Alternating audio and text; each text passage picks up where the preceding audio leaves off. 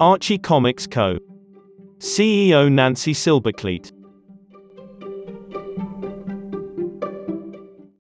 Archie Comics is one of the most enduring brands in the history of comics. Created in 1941, their lovable cast of wholesome characters, Archie Andrews, Betty Cooper, Veronica Lodge, and the rest of the Archie gang, captivated generations of readers who devoured every word of the teenage predicaments. According to the company's website, they've sold more than 2 billion comics and are published in a dozen foreign languages and distributed worldwide. They're also the first mainstream comic book line to make its content available digitally. Over the years, the Archie storyline has adapted to stay in step with the times, introducing more diversity and contemporary themes. Recently, Ability met via Zoom with Nancy Silberkleit of Archie Comic Publications. She is the widow of Michael Silberkleit, the son of Louis Silberkleit, one of the company's founders. Silberkleit spoke about her background in education, her role in the company, and her push to introduce more diverse characters and storylines. Can you give us your history with Archie Comics? Zam wham wow to Ability magazine. The iconic brand is going on its 80th year. But my true background, my true platform, is education. I graduated from Boston College in 1976. My family was not encouraging me to go on to college. I kind of propelled myself because that's what I wanted, that's what I believed in for myself. I believe going for that higher degree after college really served me well for what would happen to me at age 54. I was a school teacher in a public school. Archie Comics has always been a family business for 80 years, the Goldwaters and the Silberkleits. My husband's dear partner, Richard Goldwater, passed away about 12 years ago, and then 7 months after that, shockingly, my husband passed away. It was absolutely shocking, something that just doesn't happen, but it happened, and Archie Comics was running rudderless. I was left to oversee the 50% of the other half. It was something I was not ever spoken to about in terms of what to do. So I felt at the time, I was at a loss. There was a force that did want my 50%, but I just didn't want to sell. I would think about what it would be like on a yacht, like Veronica Lodge in the panels of the comic books, but I was kind of like this itch. I just couldn't get an answer for why I would not take the money. It was only about maybe 2 years ago that the light bulb went on. The blood that runs through my veins is about education and propelling knowledge. So, I think that's why I wouldn't take the money. There was nothing else they could do but to ask me to come in as a co-CEO.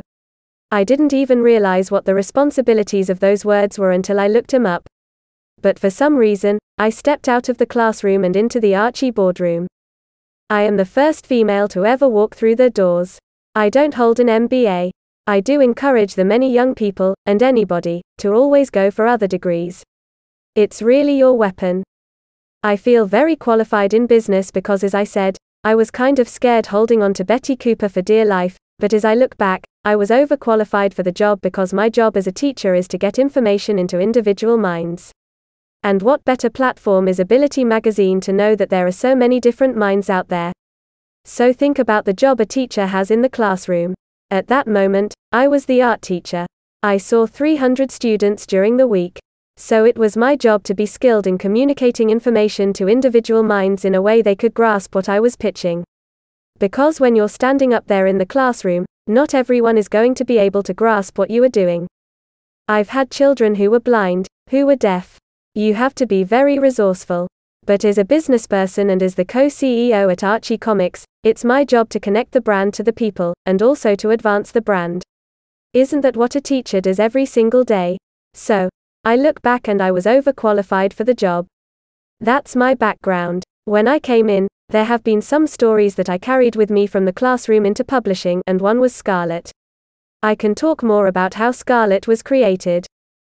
What grades were you teaching? I taught kindergarten through 12th during my entire teaching career, but the bulk of it was K-5, and then we went to K-4. But I have taught high school and middle school. And now as a CEO, I get the opportunity to go to many universities around our globe and speak to them, and also speak to business classes. What are the demographics for Archie?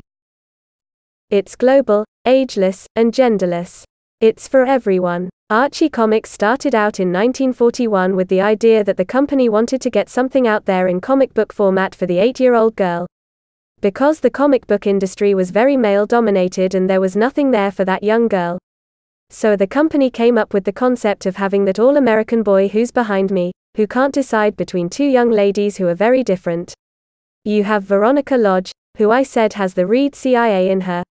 She has a lot of confidence, intelligence, and allure. And then you have Betty Cooper, who can do everything. She's very skilled in baking a cake, being attuned to kindness, and being there for others. So two very different people. That was the platform. And Archie Comics has a formula, which I'll get to in a minute. But it ended up, when Archie Comics was launched, it appealed to everyone.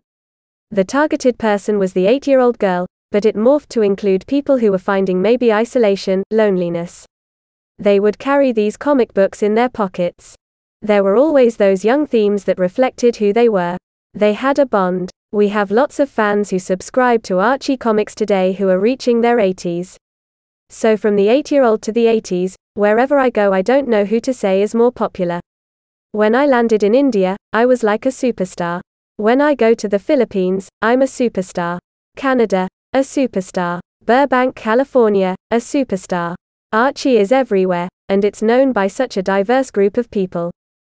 Since we were talking about disabilities, I've met so many Archie fans who are deaf. Also, I happen to have one of my stories in Braille. I wish I could do all our stories in Braille, but I was meeting people who were blind who were huge fans. David Patterson, who was the governor of New York at one time, he was a huge fan.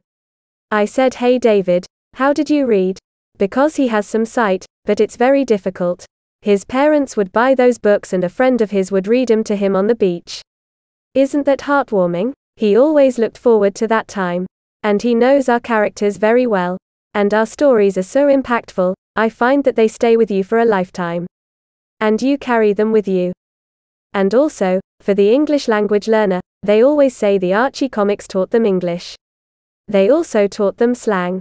They didn't know what the word jalopy was, and they were curious.